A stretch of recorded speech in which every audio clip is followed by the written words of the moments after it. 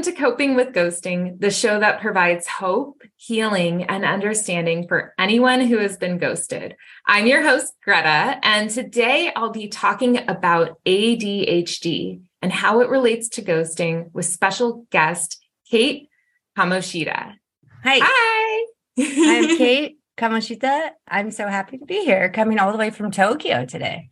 Love it. Kate is an ADHD educator, learning consultant, and a forever student who started Learning Compass to help people find a school environment in which they will thrive.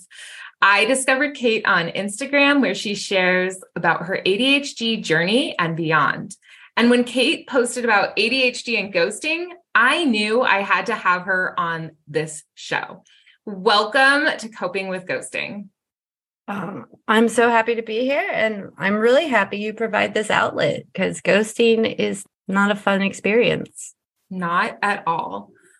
And I noticed that I have a lot of new listeners, so I just quickly want to define ghosting for them. In Oxford languages, ghosting is a noun, and it is the practice of ending a personal relationship with someone by suddenly and without explanation withdrawing from all communication. And this is different from leaving an abusive situation without a goodbye. That is called self-protection. And this is also different from disappearing after a boundary has been violated.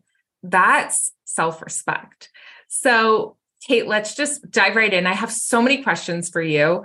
Could you please define ADHD? Yes, I will do my best. You can definitely go and add in the dictionary definition of ADHD. I don't want to do that because, first of all, the name ADHD is Attention Deficit Hyperactivity Disorder.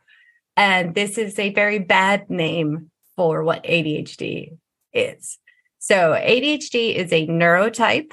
So our brains are wired differently. And the biggest ways to define ADHD, yes, it's a neurotype. It's a mental health condition, but it's not a disorder. And it's not necessarily about attention nor hyperactivity. The two major defining things are usually about emotional regulation and executive dysfunction. And if you don't know what those mean, come to my site and learn all about them or take one of my classes. But it's been around since like the 1800s. They even have some notes about ADHD. So it's it's one of the most well-studied neurotypes. And it primarily has to do with that we cannot regulate our attention. So it's not that we cannot pay attention or we can't focus. We cannot filter out other stimuli, and we cannot regulate where attention goes. Got it. I feel like that's a better definition, and we can definitely look up what the internet says, but I feel that makes more sense for people. So if you're a person who sort of pays attention to everything and then finds it difficult to pay attention to the one important thing, that is sort of a good example. Okay. That's really helpful. And if somebody relates to what you're describing, what should they do and how can they get support? That's a very good question. Your listeners are from all over the world, right? Yes. Mm-hmm. So once again, it is everywhere in the world, particularly outside of the United States. It will probably be less diagnosed than in America, just because of our system. So usually the people who diagnose are clinical psychiatrists, or in America, there are ADHD specialists and there's general practitioners that can help diagnose you. In other countries, they'll have different rules. But for the most part, if you suspect it's ADHD, what I suggest people do is start by yourself by doing some of the online quizzes, like Am I ADHD quiz. And I know that sounds kind of lame because people are like, those can't diagnose you, and they cannot diagnose you. Definitely don't go by that. But if you are seeing that it says maybe, likely, highly likely, then you should probably reach out to, and you can also reach out to any of the people on Instagram like myself or other ADHD content creators, because that's sort of why we do what we do, because maybe you're not ready to seek a medical diagnosis, but you just have questions. And I believe that the people who are content creators for ADHD sort of tell it as it is better than maybe a doctor might, because it's much more relatable. But of course, it's complicated. And I did look it up. It just says ADHD, attention deficit hyperactivity disorder, is marked by an ongoing pattern of inattention or hyperactivity, impulsivity that interferes with functioning or development. I feel that's not the best way to describe it. It is a common neurodevelopmental condition. And women at this point are assigned female at birth, or anyone who fits into the not cis heteronormative patriarch. I don't know what words we want to use. If you're more feminine presenting, or you have an estrogen, higher estrogen balance, or any of these hormones, this all affects how it presents. And actually, a lot of assigned female at birth or inattentive ADHD type people are diagnosed much less than hyperactive little boys, which is the stereotype. So thank you for sharing this. It's really valuable information, and I like the way you explained it way better than the dictionaries. Do you think somebody with ADHD may accidentally ghost somebody or take a few days to get back to a message? Yes.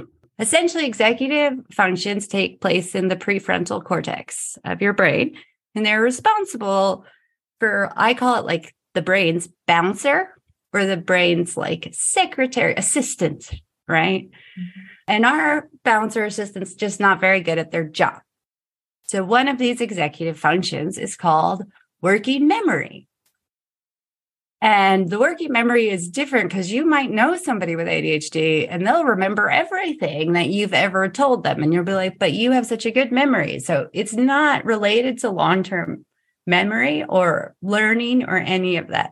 Your working memory is what we could consider the cache of your internet browser. Or if you say there's a plate, right? And you put all what you're doing now, and basically our plate is much smaller than a neurotypical's plate. So we lose a lot of the immediate thoughts. So basically we have a lot of RAM and storage, but we don't have a lot to our drive. So that's sort of how it works. So for example, this one is about working memory. So I might see your text, and the other executive functioning would be, to us, that is also a task. So we'd write you back. So usually for people to do this, it's either they forgot about the text, and then they will not remember until something triggers that memory again. So either they'll see the text again, or something will be like, oh, I forgot to text Greta, right? Mm-hmm. And then you'll be like, oh, no, right? And the other is, usually we might start a text and get distracted by a different task, person, thing.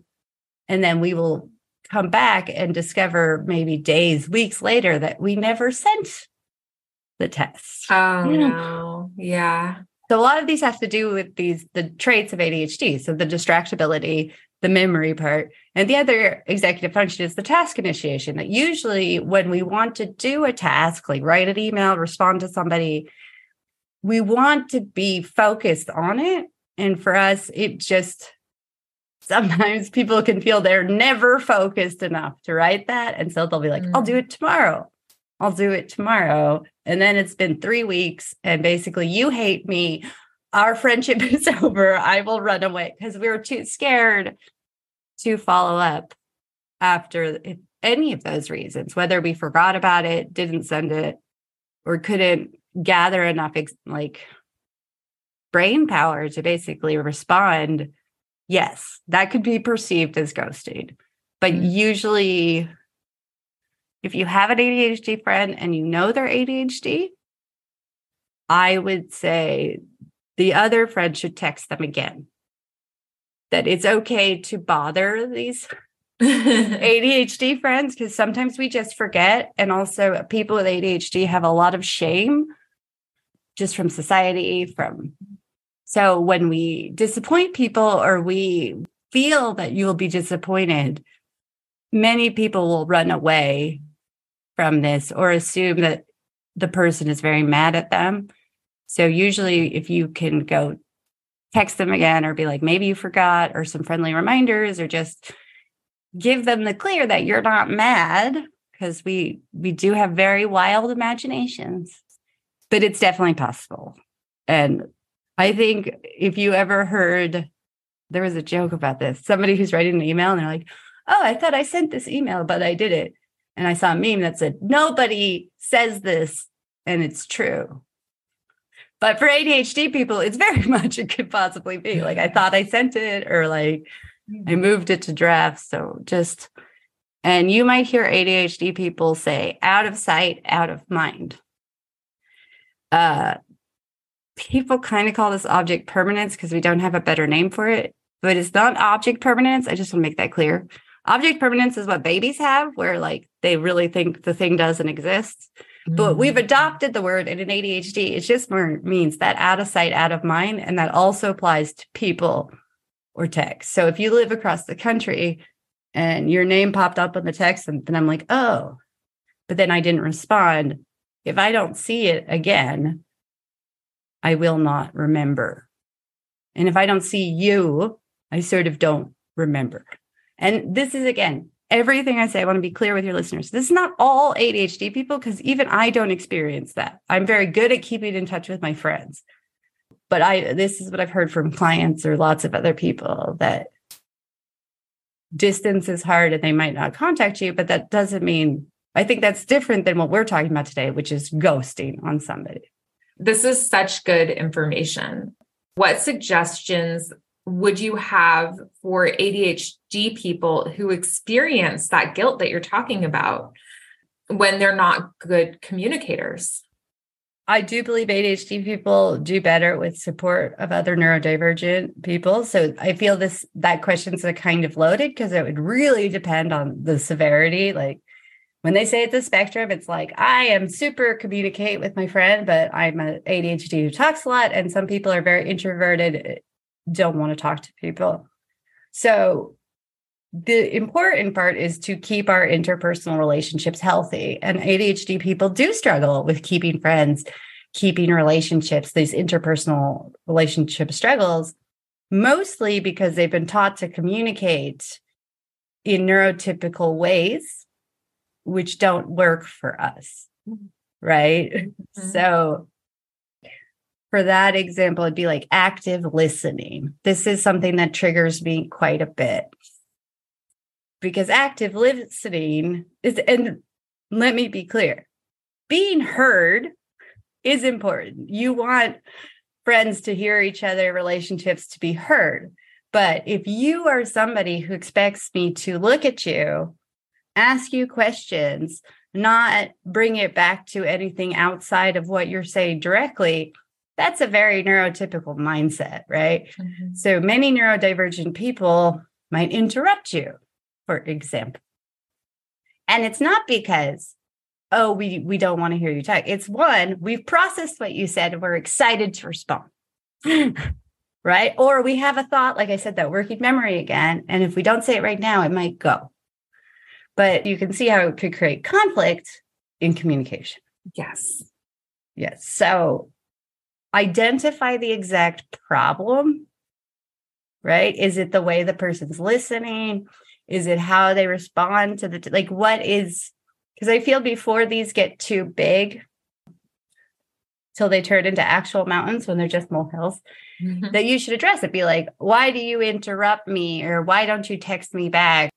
And I feel that if they're approached by a friend who wants to help them or understand them, that's the compassion we don't really get from being raised in a neurotypical society. And that's why I said active listening is triggering, because it's, like I said, it's eye contact.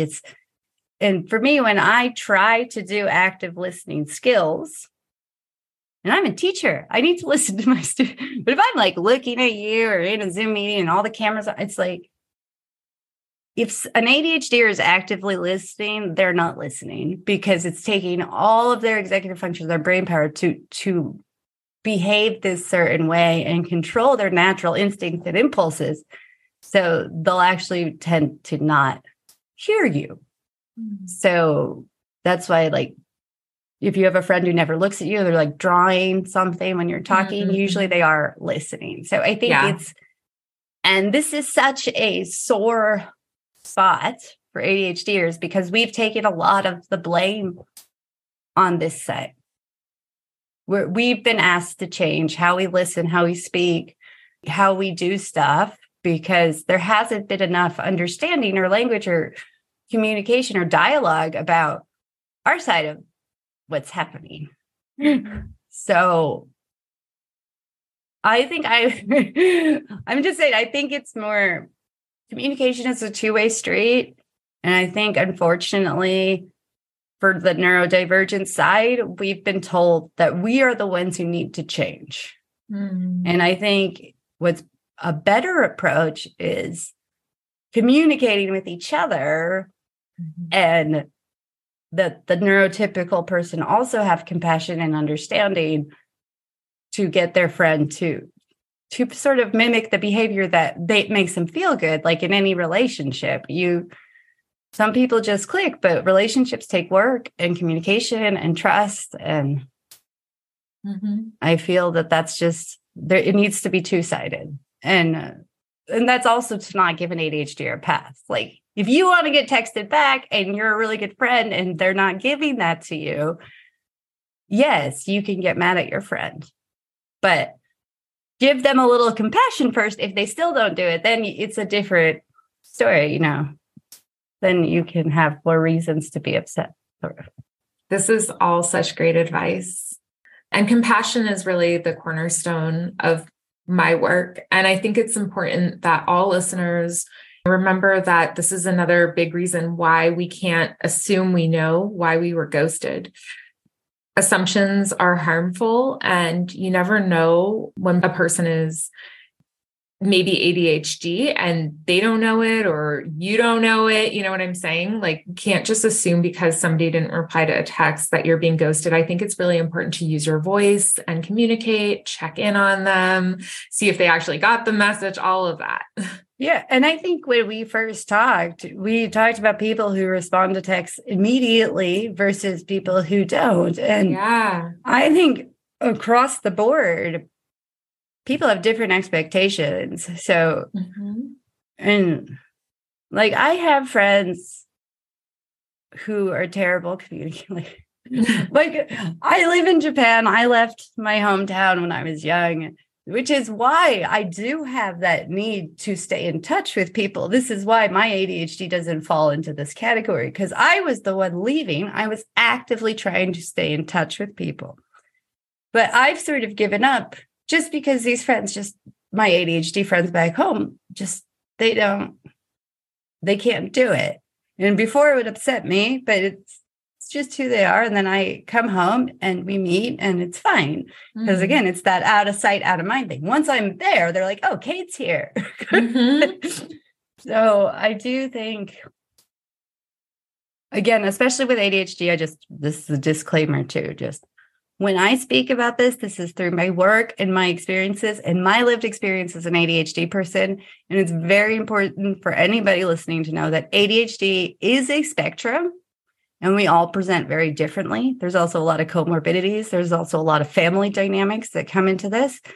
And again, for neurotypical listeners, when I say it's a spectrum, it doesn't mean neurotypical is on the spectrum. Neurotypical is not on our spectrum. It's not, oh, everybody's a little ADHD. I think that word confuses people because neurotypicals have your own neurotypical spectrum. We are on our own ADHD spectrum. But if you don't have ADHD, you might forget something or forget to text, but it's because we get that a lot. Everybody does that. Everybody forgets to text. So I just want your listeners to keep that in mind. Thank you for clarifying that. What is it like for a person with ADHD to be ghosted?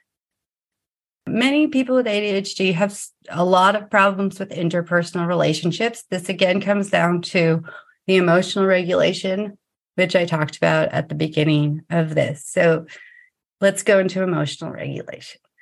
So maybe you've met an ADHD person who cries a lot, or an ADHD person who gets really excited and info dumps on you, or when they're in a mood and they really want your attention, they can be a bit overbearing. They get called things like intense, too much, talkative, extroverted, or a crybaby, too sensitive, calm down. It's not a big deal. Like, these are the things that we get thrown at us a lot. And a lot of that comes from our ability to regulate our emotions.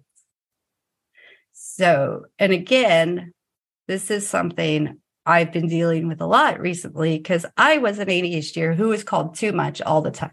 Mm-hmm. You're too much. Mm-hmm. And it was even a joke when I was a teenager that it was like, anyways, back to me. Like, that's what they said when I would talk. Oh, anyways, back to me. Because the way I communicated, I would bring up my stories, my feelings. And that was how I was communicating that I understood what you were telling me. Right. So you tell me a story about a cat, and then I'd be like, oh, I have a cat story too. Right. And so my friends made a joke. Anyways, back to me. That's what they'd say about me. And I was like, not till a year. I wasn't diagnosed till I was 34 years old. So now I'm like, that's mean. Calling me too much is mean. Anyway, back to me is mean. Telling ADHD, like being constantly told to calm down, or being told constantly that it's not a big deal, or, why are you so excited? What's wrong with you? Because most of the time we're just reacting to our environment, and we're very sensitive to our environment and to this impulsivity or this dopamine, like things that give us that feel good reward, right? So if I am really excited about something, yeah, it might feel overwhelming to somebody who doesn't understand that. Mm-hmm. So on the flip side of this, we are very good at experiencing these very highs, right? Creative highs, good feelings, and you might hear people talk about how ADHD people are intuitive, or like things like that. We can predict things that happen, or we're good at pattern, but it's because we're very observant, right? And it's also because we cannot regulate our moods. So we're very affected by these stimuli. And we also are very bad at introspection, which means that we don't know if we're hungry, tired, thirsty, any of it. We usually cannot identify the emotion we're feeling. So if you're dealing with an ADHD person who's clearly hungry, they might not know they're hungry. And so also we've adapted different coping methods for this emotional regulation. So like I said, so if we're really excited, we're really excited. Mm-hmm. But this also created what you might have heard about with rejection sensitivity dysphoria. I don't know if you've heard about that. RSD. Yes, RSD. And just a quick note, RSD is technically not proven scientifically. It's been accepted anecdotally in the ADHD community. Mm-hmm. But if you want to look up the science aspect, just look up rejection sensitivity, which is a trauma response, because they're more or less the same. Mm-hmm. Same thing, different.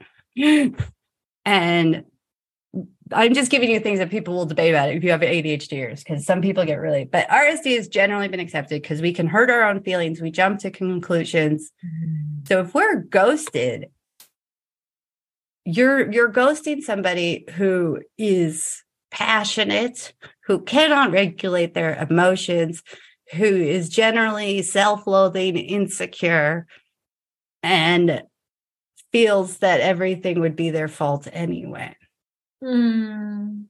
So I would say it very much hurts an ADHD person because we don't know how to process that loss. And for an ADHD person who also, we are very curious minds, we want to know the why, the how, then we take everything apart. We want to see. So for us, the why is probably very important. For me personally, it's like, I understand friendships end or relationships end, but when I have no closure, my brain can't seem to let it go. Mm-hmm. And like I said, so if you have RSD and you can use this thing to hurt you too, because that's what I'm saying. So you'd be like, oh, Greta didn't text me back. She's just like this other friend who ghosted. Now she hates me too. And so RSD also might be why people aren't texting you, the both ways. Perceived rejection already. And that is it's a trauma response to protect ourselves from that, from disappointing people, from people expecting disappointing results from us. Yeah. This is really hurting my heart. And is there any specific advice that you have for somebody who has ADHD, who's in pain because they've been ghosted, to help them move forward on their healing journey? I would say the good thing about ADHD is we're creative, that you should channel the pain, channel the questions. I think it's hard because we want an immediate result for things. So this is, again, why you need to talk to ADHD professionals or therapists or people around you and find your community, because an ADHD left to their own devices generally might choose negative routes to deal with the pain. So like, I think I told you in my situation, I was ghosted by two very important people to me, very close to the death of my mother. And this is why I'm choking up. It still hurts so much. And this is like the biggest one out of all the ghosting experiences. This was the one I'm like, oh my God. But I channeled it and I put it into songwriting, and I discovered I'm a songwriter. And that's a very ADHD story, because it started out as any other hobby of mine, any new hobby. Then I'm like, I'm going to start writing songs. And I got a book and got some apps, and I was watching YouTube. I got really into all things songwriting. But I've written like 3 or 4 songs because that's where you can channel that grief and that pain. So if you do have creative outlets, really try to do that.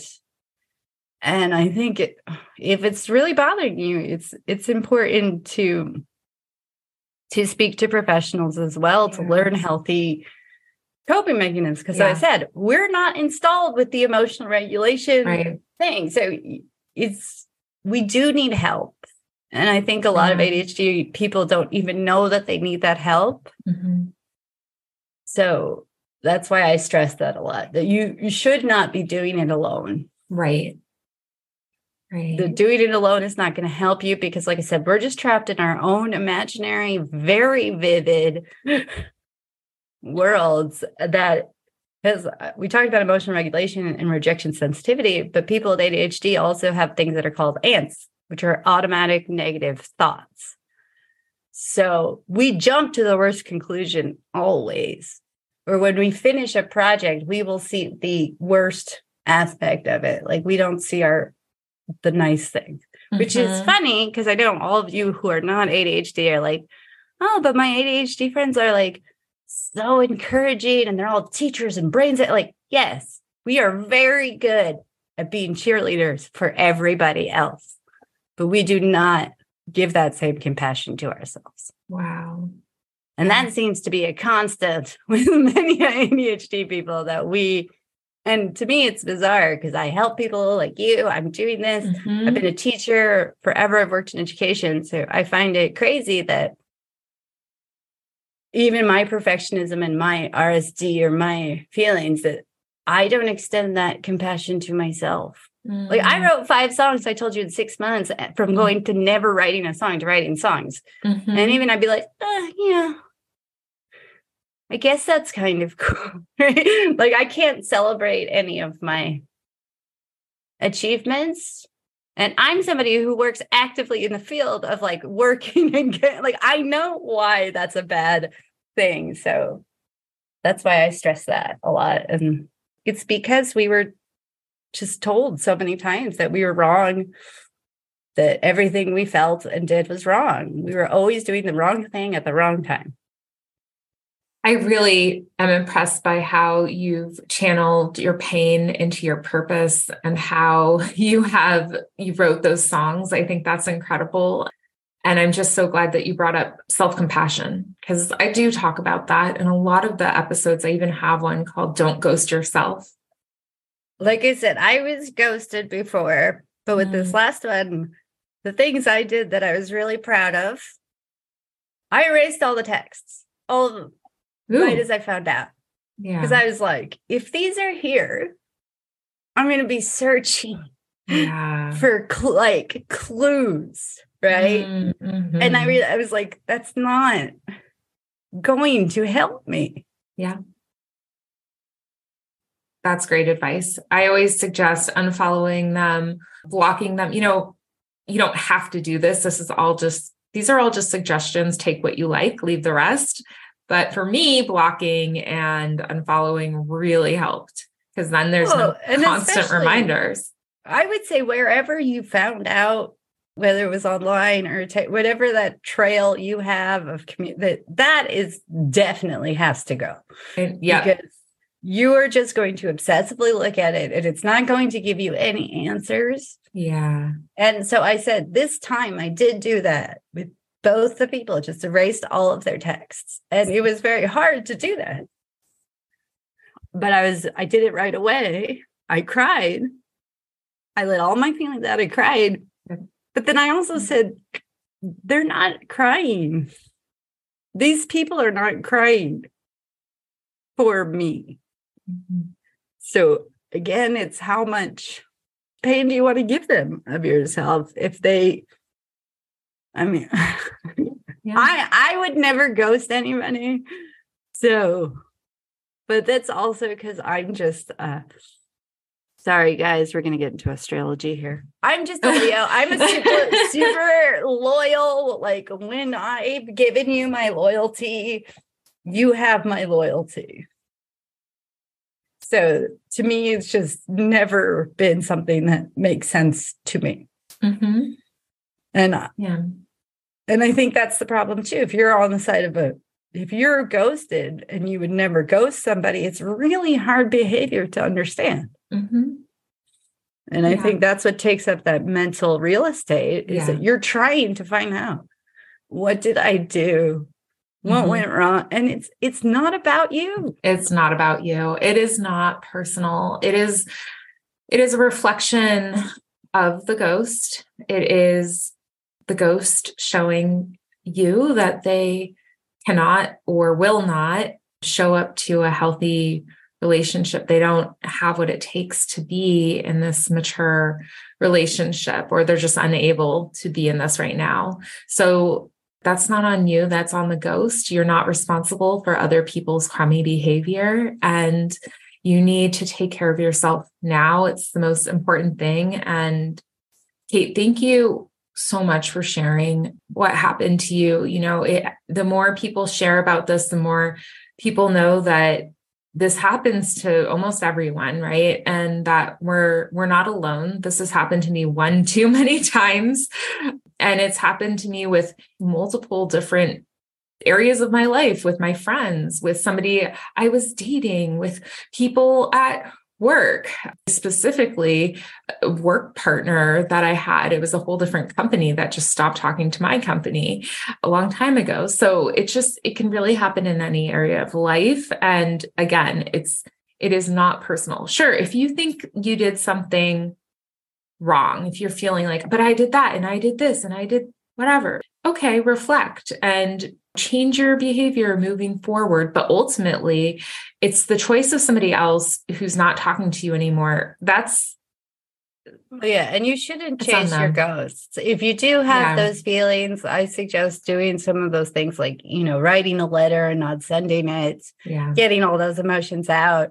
And it is a good time to reflect. But I would also say you can allow ghosts back into your life depending on the circumstances as well. Absolutely. And I have had a friend who was very close who ghosted out of my life, but it turns out that she was in an abusive relationship and like she came back to me and I was really hurt with her ghosting me. I had my suspicions that our relationship probably had something to do with it, but and it hurt. It hurt that she ghosted. I was really upset. And especially if you see somebody like in a sort of abusive relationship, or maybe the starting of it, that is a very common situation, that they isolate that person away from their friends. So sometimes people will come back and they'll have a good reason, or maybe they won't have a good reason, but it's up to you if you want to allow that person back into your life or not. I think every situation is very different with that. So I do feel that if you have a ghost who you really loved and you hope they come back, that's fine. That's a fine feeling to have. And you're allowed to forgive them and take them back into your life. But every situation is different. And I feel like with this one, that's some of the thing I've been thinking about. Would I ever take this person back? And the problem is for me in this particular ghosting situation is I don't think I can. And again, you're talking to the loyal, forgiving, loving Leo who usually doesn't hold much against people they love. Because I just don't see a point in it. I think that's the thing. ADHDers also don't hold grudges because we were just like, oh, what was I mad about? Like, I forgot. So, but those are the personal, each situation of ghosting is different. So I think you can hold out that hope for somebody to come back. It just, as long as it's not harming you moving forward, or sort of disillusional that it's not going to happen. But it does happen. Ghosts reappear. That's sort of, isn't there like the sporadic ghost who pops in and pops out too? And they're haunting you. Yes. Yeah. The number one thing I would need from a ghost before taking them back is a sincere apology. Yeah. And I think that's why it's important to know. But I also do feel on both sides that I feel it's one of, I don't like how more common this has become.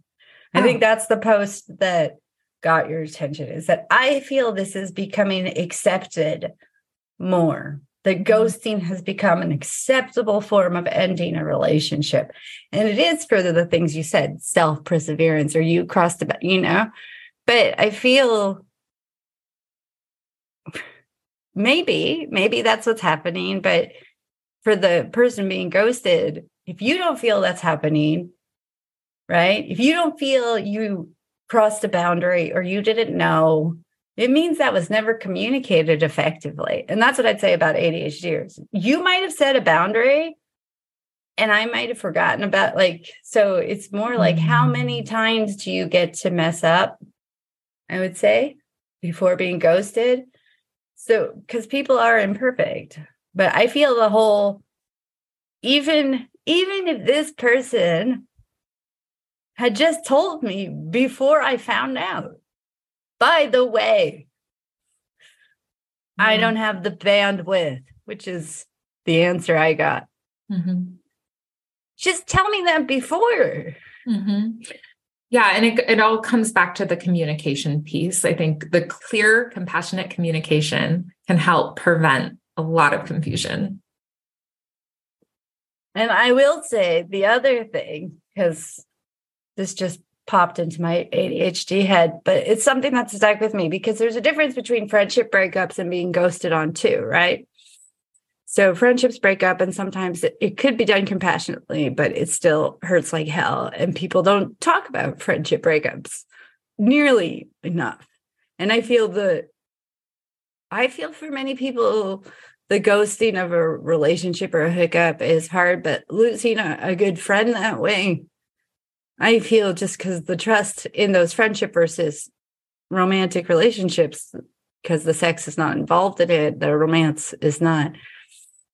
But somebody told me when I went through my first big friendship breakup that friendship is fleeting. And this was something that changed my life, because I didn't believe that was true at that time, because I was 19, I was in college, right? And now I'm like, no, friendship is fleeting. Friendships change all the time. People lose people all the time. And I feel that was a very wise, compassionate thing that was told to me. These friendships are fleeting. People in your life are fleeting. They're going to come and go. But yes, ghosting should not be normalized for that.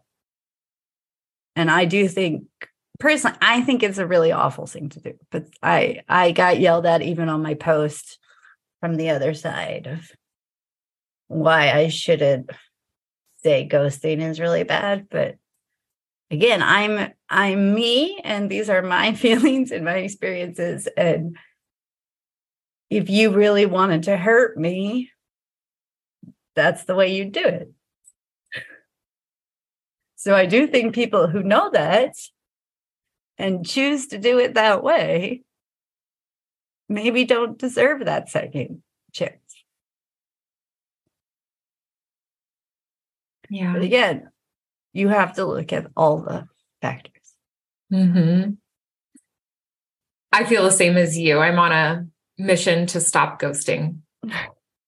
I mean, even the bandwidth text beforehand would have changed everything. It's not a good way to end a 25-year friendship, by the way, which I hadn't mentioned till now, but yeah, it's still better than just disappearing. Yeah. So sorry that happened to you. Well, I'm a songwriter now. Yeah, exactly. The silver linings. You had mentioned that grieving people, new moms, and people who've had significant life changes may get ghosted. Can you share your thoughts about grief ghosting, rage ghosting, and life change ghosting with the listeners? Yeah, I think this is common. And I think for the person who's going through the life change, it's going to be very hard for them because I think we talked about new moms. So if you are a new mom and you have your baby, there's just a lot of hormones, feelings. It's a big, giant change. You change, your personality changes. You're not sleeping enough. And maybe people don't want to be around you. Like, that's just a fact. And grief can come for all sorts of reasons. This is a very common thing with grief, that people lose friends and they don't really have an answer, except maybe people don't know how to react to death, don't know how to react to your grief, don't know how to be around you, because these are all things that change who you are, right? Grief is going to fundamentally change who you are. Having baby is going to fundamentally change your life. And so you need to be aware that some people are just not going to be around for that. And what's disappointing is that could be some of the people that are closest to you now. So you might not be expecting who will be the people who fall out of your life, but it's very common to lose people during these big life changes. There is a lot about grief ghosting, people losing friends after they lose someone. I feel there's just a lot of misunderstanding about both of those, about new motherhood, about being a new parent, right? And the stresses and emotional support that friend needs. And same with grief, because so many people just don't know what to say. Yeah. And if you don't know what to do in a situation, a lot of people decide, I'm just going to not be around that person because I can't seem to do anything right, or they're just too sad. So I feel like the more we talk and make grief, especially because that's what happened in my situation, and my mom passed in 2020, and I'm coming through a whole grief journey, because really, until you lose somebody really close to you and experience that gut-wrenching grief, no, you're not going to be able to relate to other grievers. You're just not. But it's also because people, like I said, are scared of death. They don't know what to say, or they want to cheer you up. Like, there's this thing for grievers that, like, oh, your mom doesn't want you to be sad. And it's just, I think for those situations with the new families or after a wedding or any of these big things, that again, it's about communication or understanding. But the more that grief is getting talked about more now in public, that people are being more having longer dialogues of grief and understanding that it doesn't go away.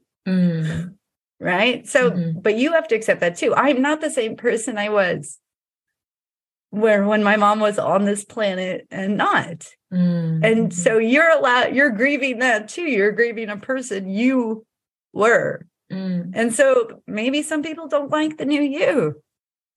These can also be a lot of temporary times. So it could just be immediately afterwards. They don't know. So give room and compassion for these people to understand that these are very big, just feelings that they don't know how to deal with. And it could be like maybe you had a baby and somebody in your life is having a really hard time conceiving or single or struggling with whatever they have, and they can't be around that. So we don't know in those situations, but it's more, these are situations where you're allowed to be selfish. Like, and you're allowed, but yeah, maybe we're not good at taking our friends' feelings into account. So I think this just should be approached with more education about what's happening mentally, physically, emotionally, right? And why those people might be ghosting. And I think particularly for grief, it's just, grief is scary to people. I think the motherhood thing is a million reasons. New moms also are very sleep deprived. Yes. And then I think the rage ghosting we talked about, rage ghosting is a little bit different. And this is for all my hot-headed friends out there, which is also can be an ADHD trait. I told you, I go to the crying, as you guys have probably heard on this podcast. Some ADHDers get really mad, like really quick tempers, really mad, and will say something in the heat of the moment and like just burn their life down sort of thing. This is also common if you ever know people with borderline personality disorder. You said we talk about another day, maybe PMDD, which is premenstrual dysphoric disorder. These are like this rage ghosting. It's like in that moment, there's no stopping. Like it's like stopping in a wildfire, right? Like you can't.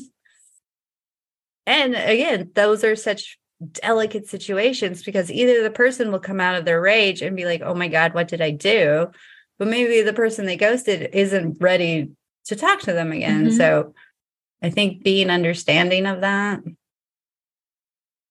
Or like if you do have a friend who has like borderline personality disorder, this is something they call splitting. This is like an extreme reaction where because they've experienced trauma in their life that they feel nobody. So they'll be like, they'll take it out on you, but that's just their self-preservation and fear and their own mental health. So if you have somebody and you know they're BPD, just keep that in mind if they lose their mind on you. Yeah, right. I'm not saying that it should be abusive or anything where you're taking on this behavior, but I mean, in PMDD, which we might talk about another day, and BPD, these are examples of usually they don't mean it and it has nothing to do with you. And in those relationships, if people are like going to therapy, taking their meds, like doing all the things that they're doing to be healthy, it's really important for their friends to try to support them as much as they can to protect themselves too. And even if you can't and you got rage ghosted by one of these people and they try to come back, you can be honest with them. But again, we're coming back to the same things: compassion, communication, understanding, and reflection. I find this really fascinating, and I'm sure our listeners will definitely relate to a lot of this. And this is super helpful information. And just one last question for you. Is there anything else that we haven't covered that you'd like to share with listeners about ADHD and ghosting? I think it's really good to give us a wide berth for the responding and really, or the communication things that might lead up to ghosting too. So if you have a friend who has ADHD, who's interrupting you, who's pissing you off, who keeps who's doing anything that's really out of their control, right? Because one of the executive functions we didn't talk about is self-awareness too. So we're not always really aware that we're doing this and we're not picking up that you're mad. Like passive aggressiveness does not work on ADHD people. We're like, what are you talking about? Like, we're like, so it's really important. I think this is a parenting book by Dr. Barkley, but he named this chapter, and I love it. Where is it? What is the book called? This is a parenting book, but Russell Barkley has a million books. He's one of the main ADHD researchers out there. But he said, touch more, reward more, talk less. This is for being a parent of an ADHD person.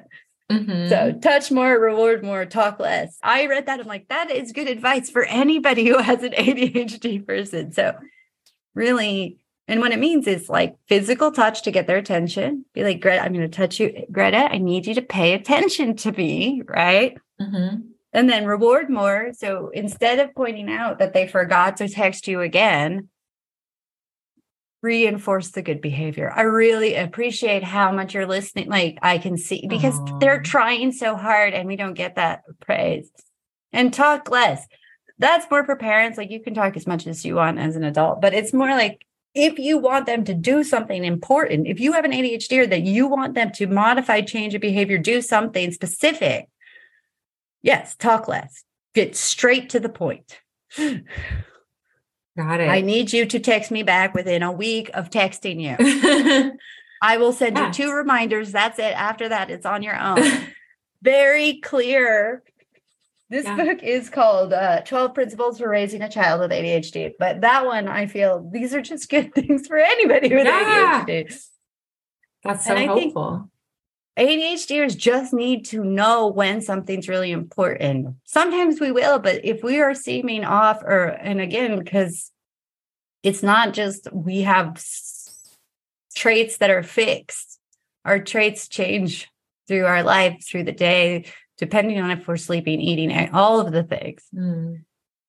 So really don't judge it just because they've been able to do something in the past and now they're not being able to do it. It just could be like, that executive function, that trait of ADHD is harder for them at this point, like texting, whatever it could be.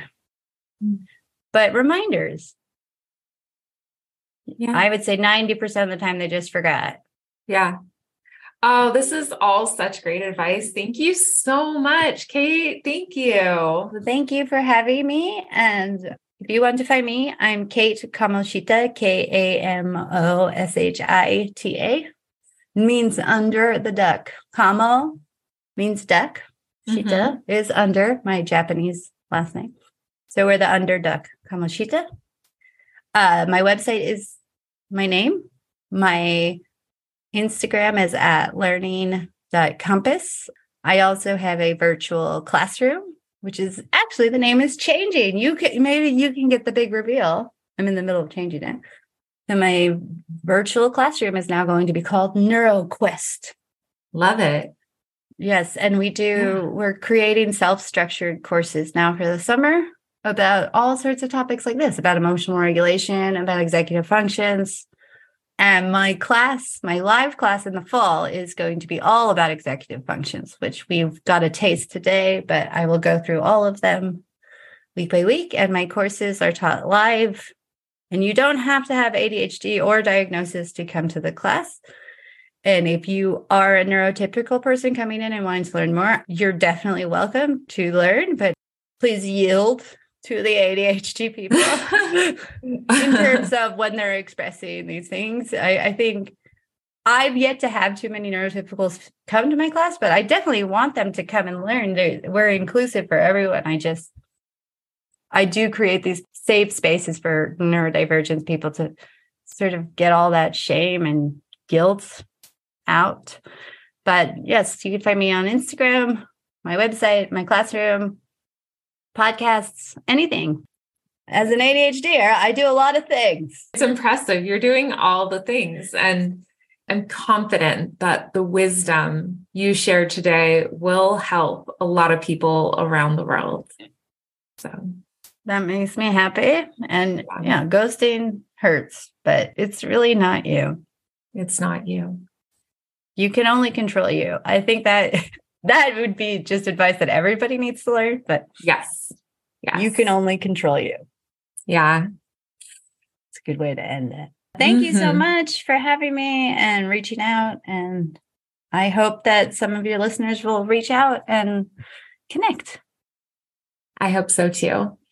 And listeners, remember, when you are ghosted, you have more time to connect with yourself and people who have stellar communication skills. You deserve the best.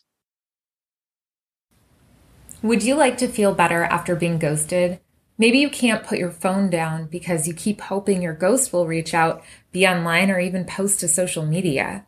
Perhaps you have some good days, but you can't stop thinking about them when your head hits the pillow at night. If you are feeling blindsided, used, angry, and betrayed, I'm really sorry that you're going through this. I've been ghosted one too many times, and I know that the struggle is real. But the good news is that I've uncovered the essentials needed for you to take your power back. In the Take Your Power Back workshop, my friend and fellow coach SDK and I will help you understand why ghosting isn't personal, how to focus on yourself, upgrade your mindset, and build stability in your life after being ghosted. Our video workshop is under an hour, so you can pause and reflect and come back to any portion whenever you need it. Head over to copingwithghosting.com and take your power back today. You just